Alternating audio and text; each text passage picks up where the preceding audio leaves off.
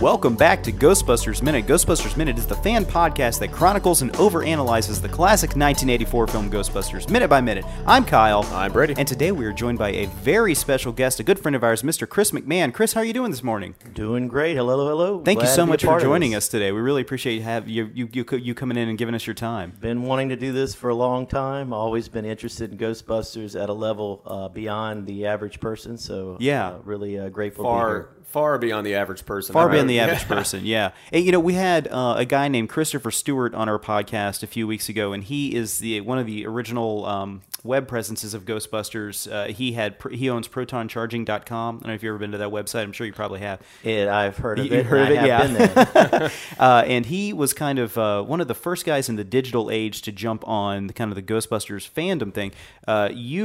Probably your obsession predates the internet, I would believe, right? Right. Did you see Ghostbusters when it was in theater? I did see it in theater, and one of my Christmas presents shortly after that was the 2-box VHS set. Wait, there was a 2-box edition of it? There was I got it after Ghostbusters 2. Oh, I already know what you're talking about. So it had Ghostbusters 1 and... Yeah. Mm-hmm, so yeah. I had that 2-box set, and that was...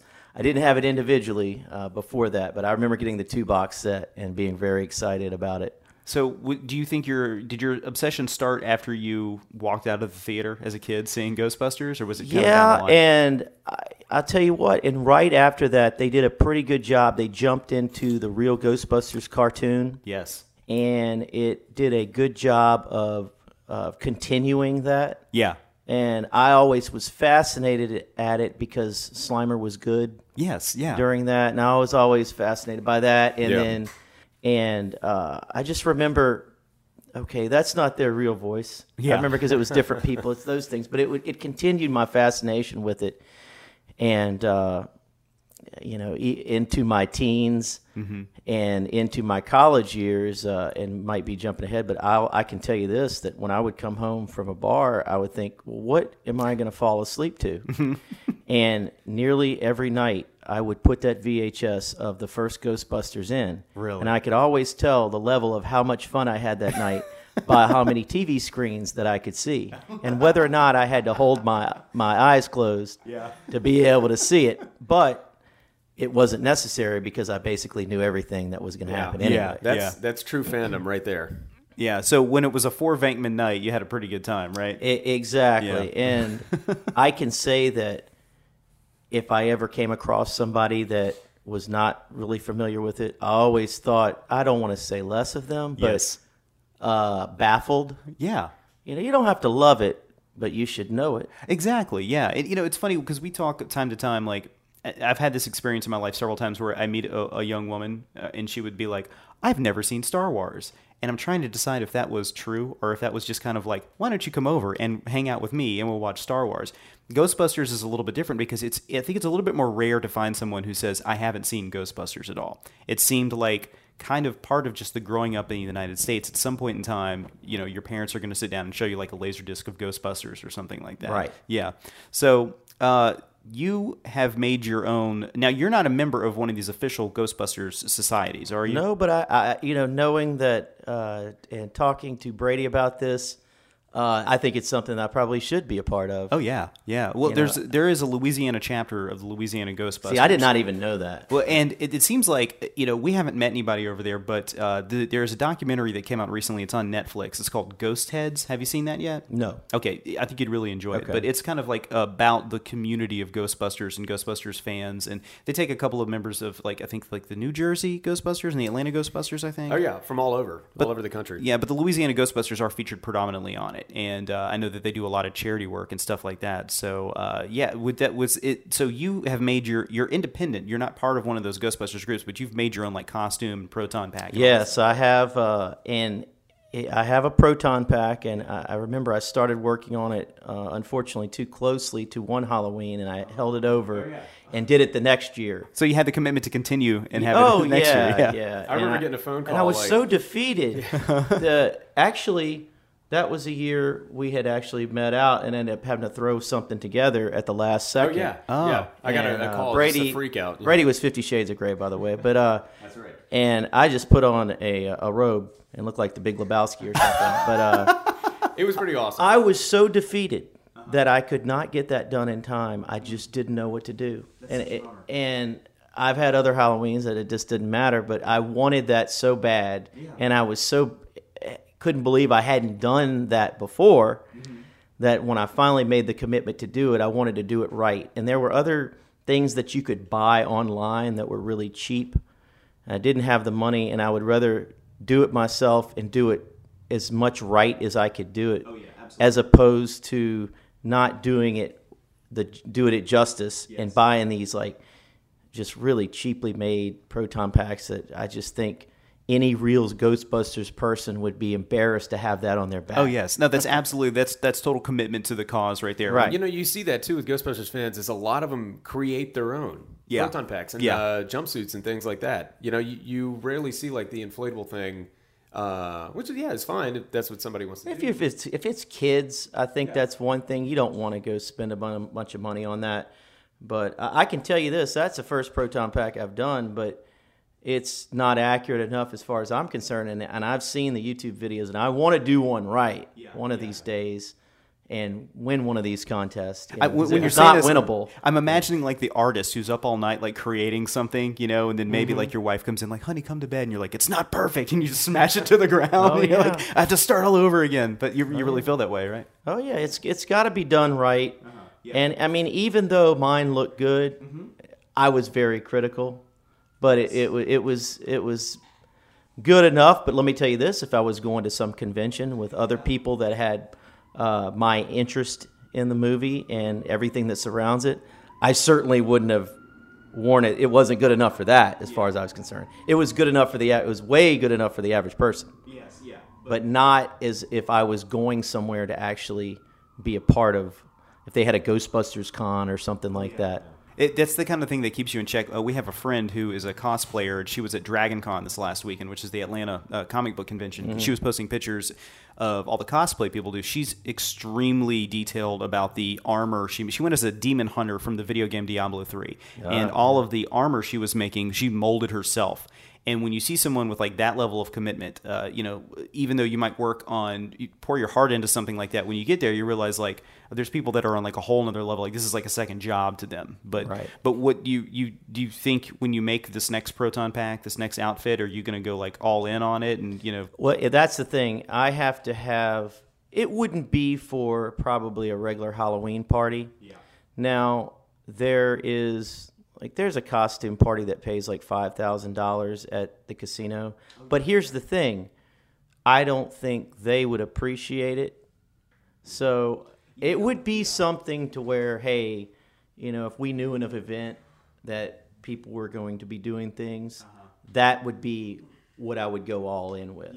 I'm going to wait till it was – I want to wait till it's people that would actually appreciate it as opposed to – you know, if I knew I could do it, hey, that'd be $5,000. Well, that would just be stupid not to do. Right, yeah. But I don't believe they would know that, hey, that's a great proton pack or that's not a great proton pack. Yeah. So it's not worth it for me to do it for that person. Yeah. It's worth it to do it to a bigger audience that will appreciate what a proton pack is supposed to look like and how close I could make it to look like that. Exactly. And I think sometimes at those like casino held one, like another one you guys went to, I remember seeing pictures of it, and it was, you know, there's some really good costumes there. Yeah, the alien one. Yeah, there was a xenomorph. There was a group of people who were on a roller coaster. That was the costume. I love that kind of stuff. That's really cool. clever. Yeah. But I'm just assuming here, a beautiful young woman who keeps herself in regular shape, did she win the $5,000 award for maybe her Poison Ivy costume or something like that? I really can't remember. I don't think they're that vain with it. They really aren't. Most bars would do that. That's what I'm thinking. That's what I was kind of getting at. One of the guys that judges it, Ronnie Rance, he's not going to do that. They're not going to do that there. Now, a lot of the bars, like, you know, I remember like Red Star and some of the places that we used to go. Oh, yeah, you used to judge. I'm putting it Brady. You used to judge at one of those, didn't you? Yeah. No, he won one year as Patrick Bateman. I did. I remember that. Yeah. And then when I was judging, I think it was like Humpty Dumpty or something. I mean, this dude had a really cool costume where it was him, like, his head was the egg, and then the rest of him was like the brick wall or something. Yeah. I can't remember. He had little arms that moved. I was like, who thinks of that? Who thinks I'm going to go out to a bar and dress as Humpty Dumpty? It was so cool. I threw in an extra $100. Oh, did you? That's how cool I thought it was. Oh, wow. Yeah. But yeah, like a casino, right there. I mean, it's, and I don't even know if a Ghostbuster with a correct proton pack is even a winnable contest thing, unless you were at a Ghostbusters actual costume contest for people. I can see so that. It's like one of those things that, you know, it's not like the Alien where all of these you're talking about custom, custom everything. Yeah. You know, so but you know, it's cool to do, but it will take something like and I'm sure they will have some kind of convention where like that. They might have them. I don't know. Yeah. Usually the comic book conventions have like a costume section. And that would be something. I've never been to one of those, but I think they've had them in New Orleans before. There's one in New Orleans. I don't know that we have one here in Baton Rouge, which is funny because the size of our population, we probably should have one. Okay, note to self, make comic book convention for Baton Rouge. Hello. Profit. Okay. I'm telling you that there are tons of people interested in that. And I think something like that would take off really quickly. Yeah, absolutely. And Ghostbusters would be kind of a great lead-in because it's something that has like one foot in the mainstream, the other foot in the nerdy stuff as well. You know, like we were saying earlier, it's not too difficult to find someone who you really have to try to find someone who hasn't seen it. You know, right. Especially growing up like we did, it was on TV all the time. Yeah, everybody had a VHS copy of it. It's pretty easy to access. So something like Ghostbusters might be a great gateway to get somebody to come to one of those conventions. You look at the actors and actresses in that. Mm-hmm. When it comes to Bill Murray, yeah, you know, he transcends Sigourney Weaver. Yes, yeah. You know, I mean, when you're talking about Harold Ramis and everything that he's done, I mean, these are people that are beyond just somebody that might be obsessed with a goofy comedy. This is beyond that. Yeah.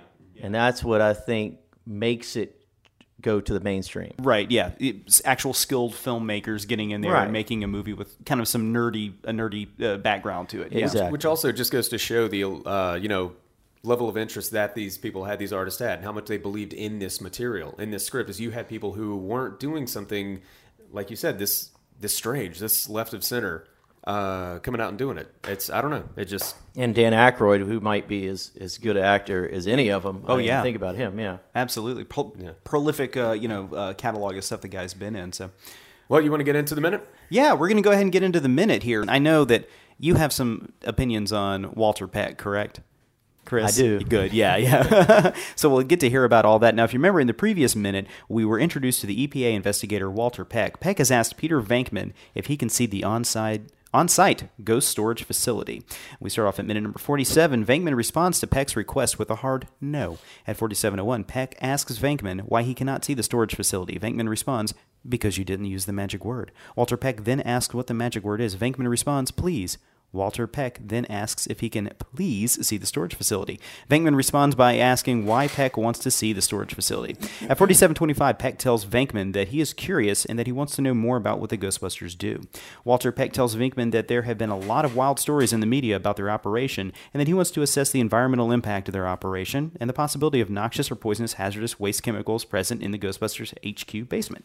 At 47:43, Peck tells Venkman that either he has shown what is down in the basement or he will come back with a court order. At 47:46, Venkman tells Peck to come back with a court order and he'll be sued for wrongful prosecution. Peck tells Venkman that he can have it his way then. At 47:56, we cut to the headquarters basement where Egon, Ray, and Winston are checking out their equipment and having a smoke. Egon tells Ray that it's getting awfully crowded inside the containment unit and that all of his recent data points to something big on the horizon. And thus ends minute number 47. So, as we were saying yesterday in the previous minute, this kind of represents the first real-life or real-world bad guy in the movie.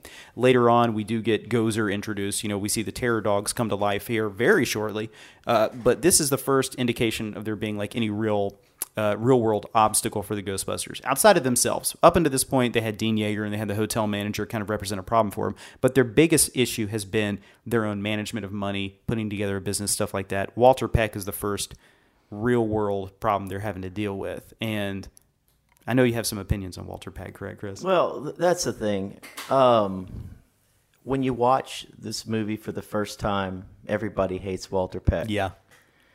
when you think about this movie, looking back at it as a movie that you enjoyed, no matter what level you look at it, you think, that's a bad guy. Yeah, yeah. But I did a little research years ago, and I just looked up Walter Peck, and somebody had come up with a T-shirt, and it said, "What if Walter Peck was right?" Yes. And the Ghostbusters were using nerve gases, you know. Totally. Now, that might be a little extreme, but if you think about, in the whole scheme of things, if somebody was catching ghosts, all right, now obviously we saw the movie, we see the ghost, we know the ghosts are real. Yes.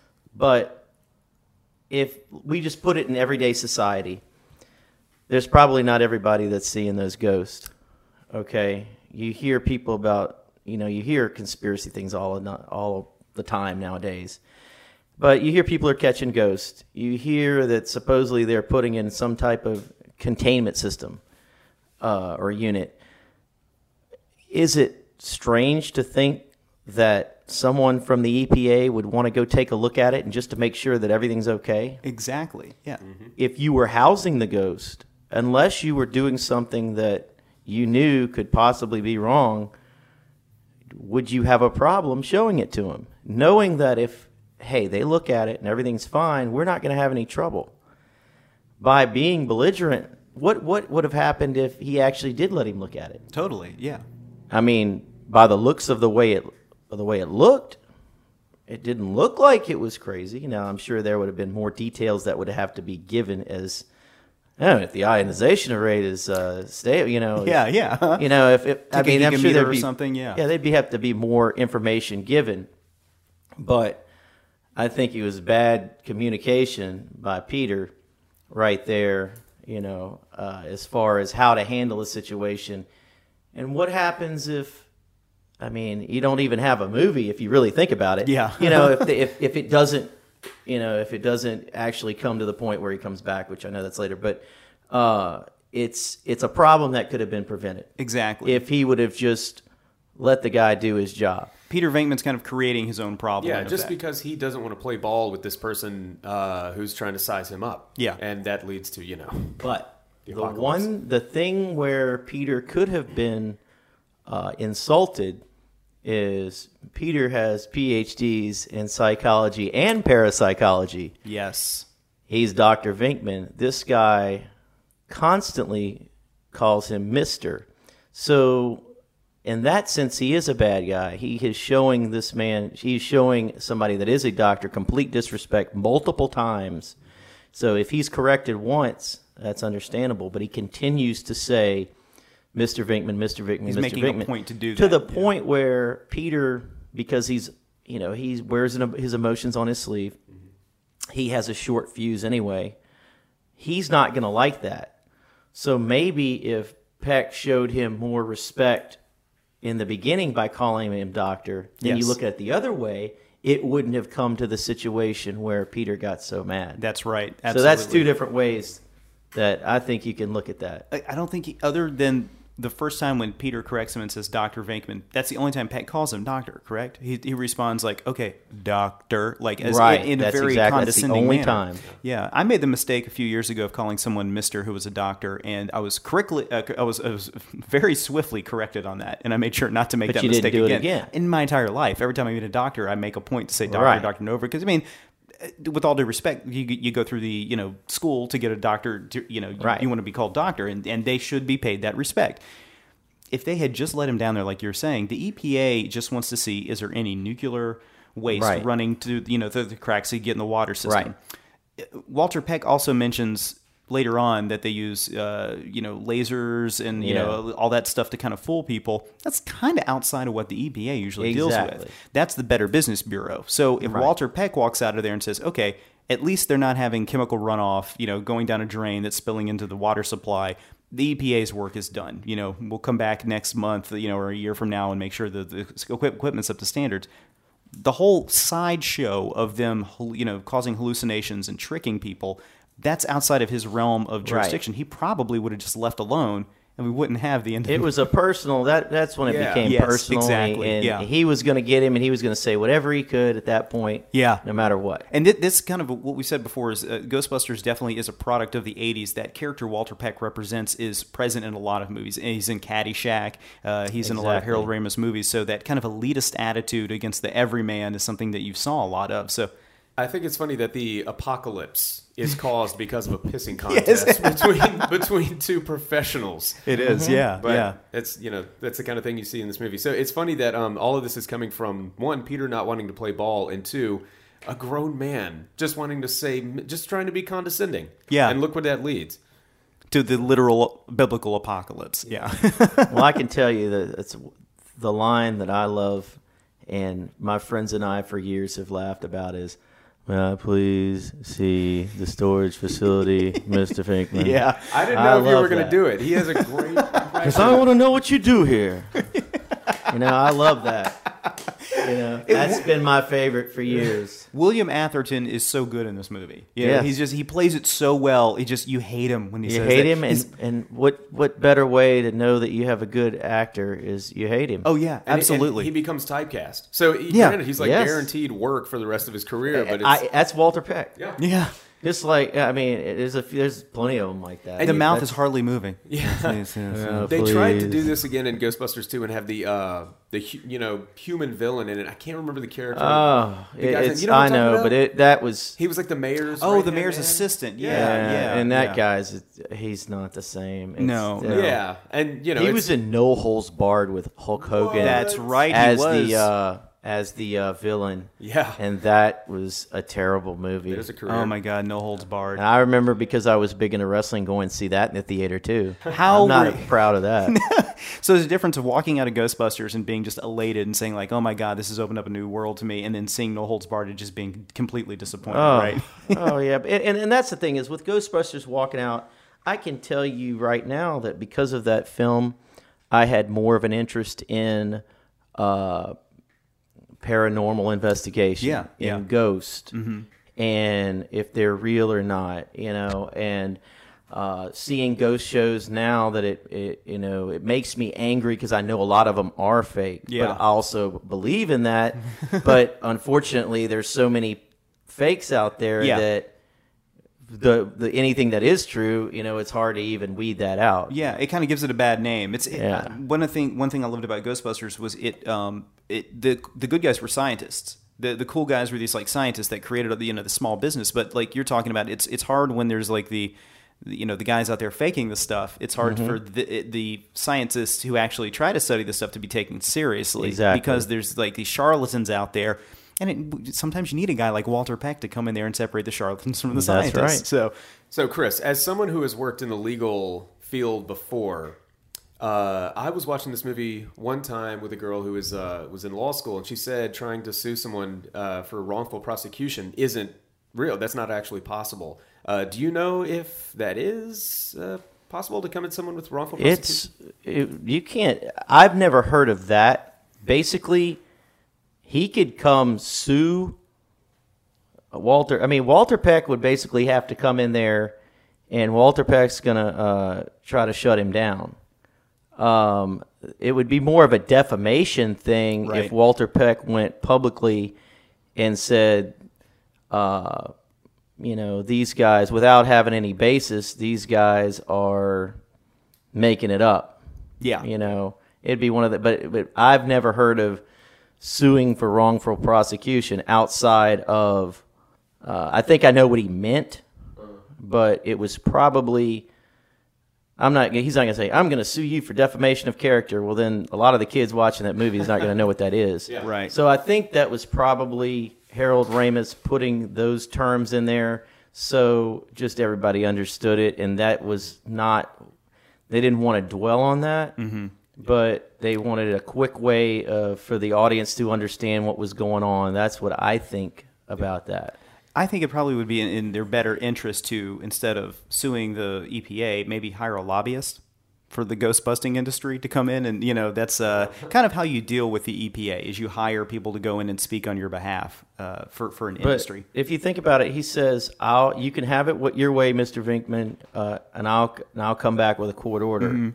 all the court order, in theory, would have been, like, I would have thought the court order would have been just to come see it. Right, yeah. Not to shut it off. Yeah, because you'd have to prove first that it's a... You know, and that's, again, it's that's the movie part of it, right. Getting, to where that's not, I think they don't have 3.5 hours. Yeah. They have an hour and 48 minutes. To show the process of going down to the district and filing the court order. I get that. That's another one of those things that if there was a book, which if there was a book, they could have maybe explained that a little bit better. Fan fiction. There you go.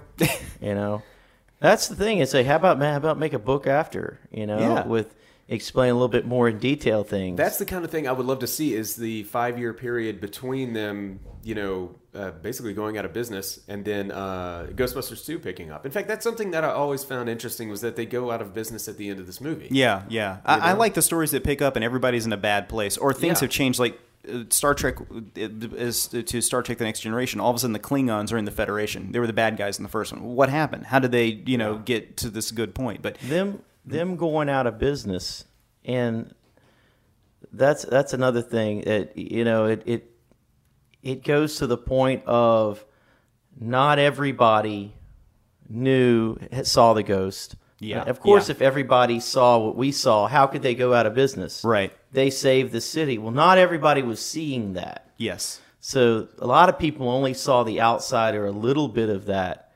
So you see, that's one of those things that they have to be more proof of what they were doing. Yeah. It's like the little kid says in Ghostbusters 2, like, my dad said you guys were bogus and that's why you went out of business, right? Yeah. So, I mean, even they didn't make a point to show police cameras, or, news footage of the Stay Puft Marshmallow Man. So back in the 80s, you could have just been like, dude, you wouldn't believe it. Last night we saw a giant, Marshmallow Man stomp on cars. Be like, oh, prove it to me. Well, I can't, Yeah, so, it's like, okay, sure. Yeah. Not everybody had a cell phone back then where they could whip it out and just get footage of the Stay Puft Marshmallow Man. Funny little note on the kid that said that. You know who that is, right? No, who's that? Jason Reitman. Really? Academy Director Award. of Up in the Air. Yeah, really. Academy Award nominated director. He's a great director. I really like his stuff, yeah. So this scene in Ghostbusters is, we started to talk about how the movie's sort of like taking an adult turn and starting to get into sort of like adult areas that kids, aren't really going to understand and everything.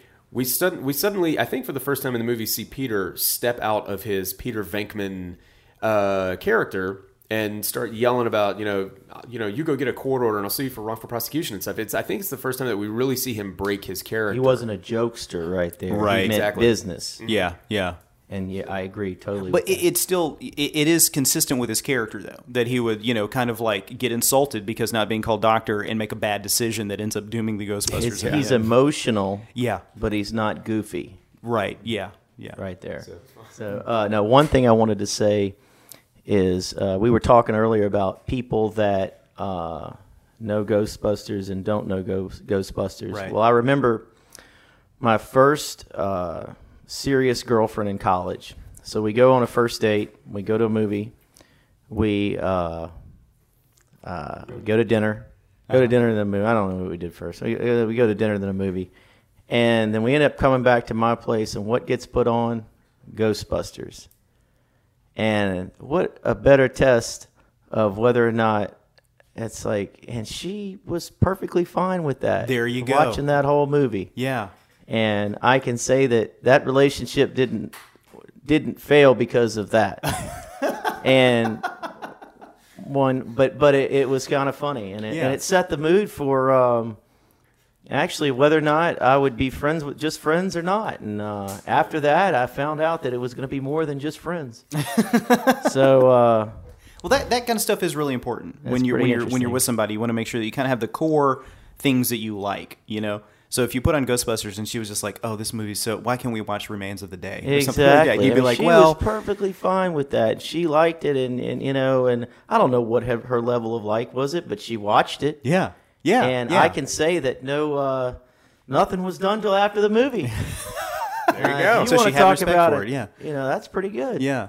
No, there are things that I've been with some, like dating somebody and they put it on and I'm like, this isn't my thing, but I'm going to open myself up to the possibilities of me liking this thing and at least sit here and watch it. And I felt like, well, I'm doing somebody a favor for that, so that's important too, that somebody at least attempts to like, the stuff you like. Well, let me ask you this.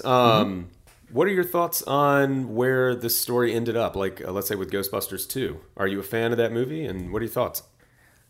I like Ghostbusters 2 just because I like Ghostbusters. Right. If I wasn't a big fan of Ghostbusters and just liked it okay, I wouldn't have liked Ghostbusters 2 as much. Mm-hmm. Bill Murray didn't like Ghostbusters 2 that much. Right. I think there were some memorable parts about it. I mean, Vigo is a great character. Janos is a great character. Yeah.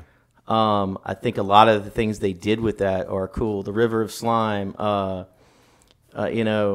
ectoplasmic slime flow of immense proportions building into the city that's, it's coming about because of negative human emotions. You know, that's pretty cool, and that's a good premise.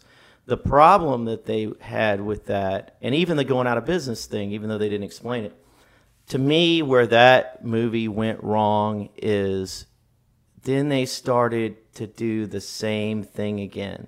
Yeah. They have to do that a different way. I don't know what that way would have been, but I guarantee you I could probably think about it for a few days, and I think I'd come up with a better idea. Yeah. But the cool things that happened, like when the Titanic arrived, that's cool. Yeah.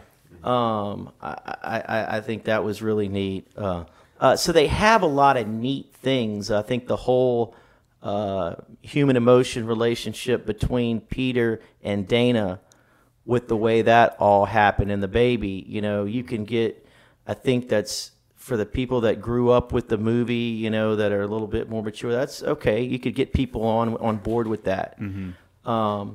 It fell down with the whole same thing at the end, the way they did it. They could have done a better job with that. It was never going to be as good as the first, but it could have been another star. Right. They could have done a better job with it. And so that's the thing that's disappointing with it.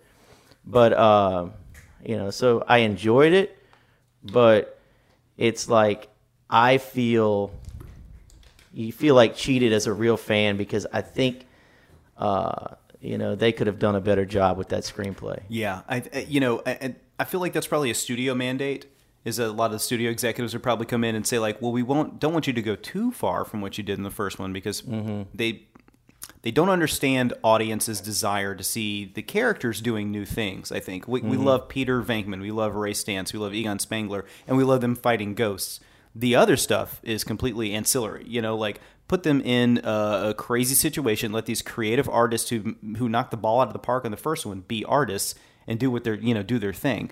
When they come in and they say like, okay, in the first movie at 10 minutes this thing happened, so we need a parallel to that in this movie. Right. At 15 minutes this needs to happen. Oh, Winston Wood didn't show up until 35 minutes, and that worked in the first one. Go ahead and keep him for no good reason off screen until 35.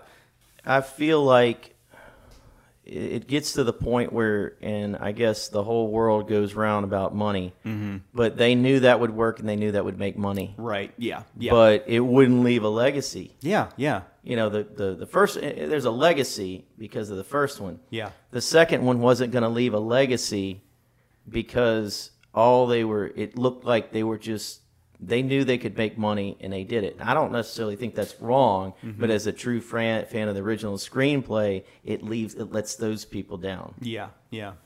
All right, great. Well, Chris, thank you so much for joining us today. Really appreciate you coming in and doing this. Thank you so much for having me. Well, I think this went swimmingly. We'd love to have you on in the future if there's another minute you want to come back for. So the doors I would open. love to be a part of anything Ghostbusters or any other movies that I find as interesting as this one. Awesome. And I'm going to get some pictures of you in your Ghostbusters costume, by the way, to put up on our Facebook page if you don't mind. For sure. Okay, for cool. Sure.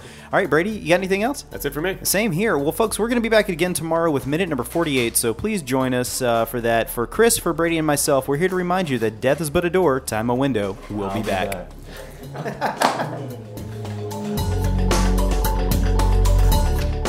Ghostbusters Minute is a fan-supported podcast. To become a patron of Ghostbusters Minute and gain access to exclusive weekly bonus content, visit us at patreon.com/gbminute. If you like the podcast, then leave us a review on iTunes. You can contact us at ghostbustersminute@gmail.com and visit us online at ghostbustersminute.com. Facebook.com/GhostbustersMinute, Twitter.com/GBMinute, and look us up on Instagram at GhostbustersMinute. Our theme song is Ectoplasm by Audionautics, which is licensed under the Creative Commons Attributions license.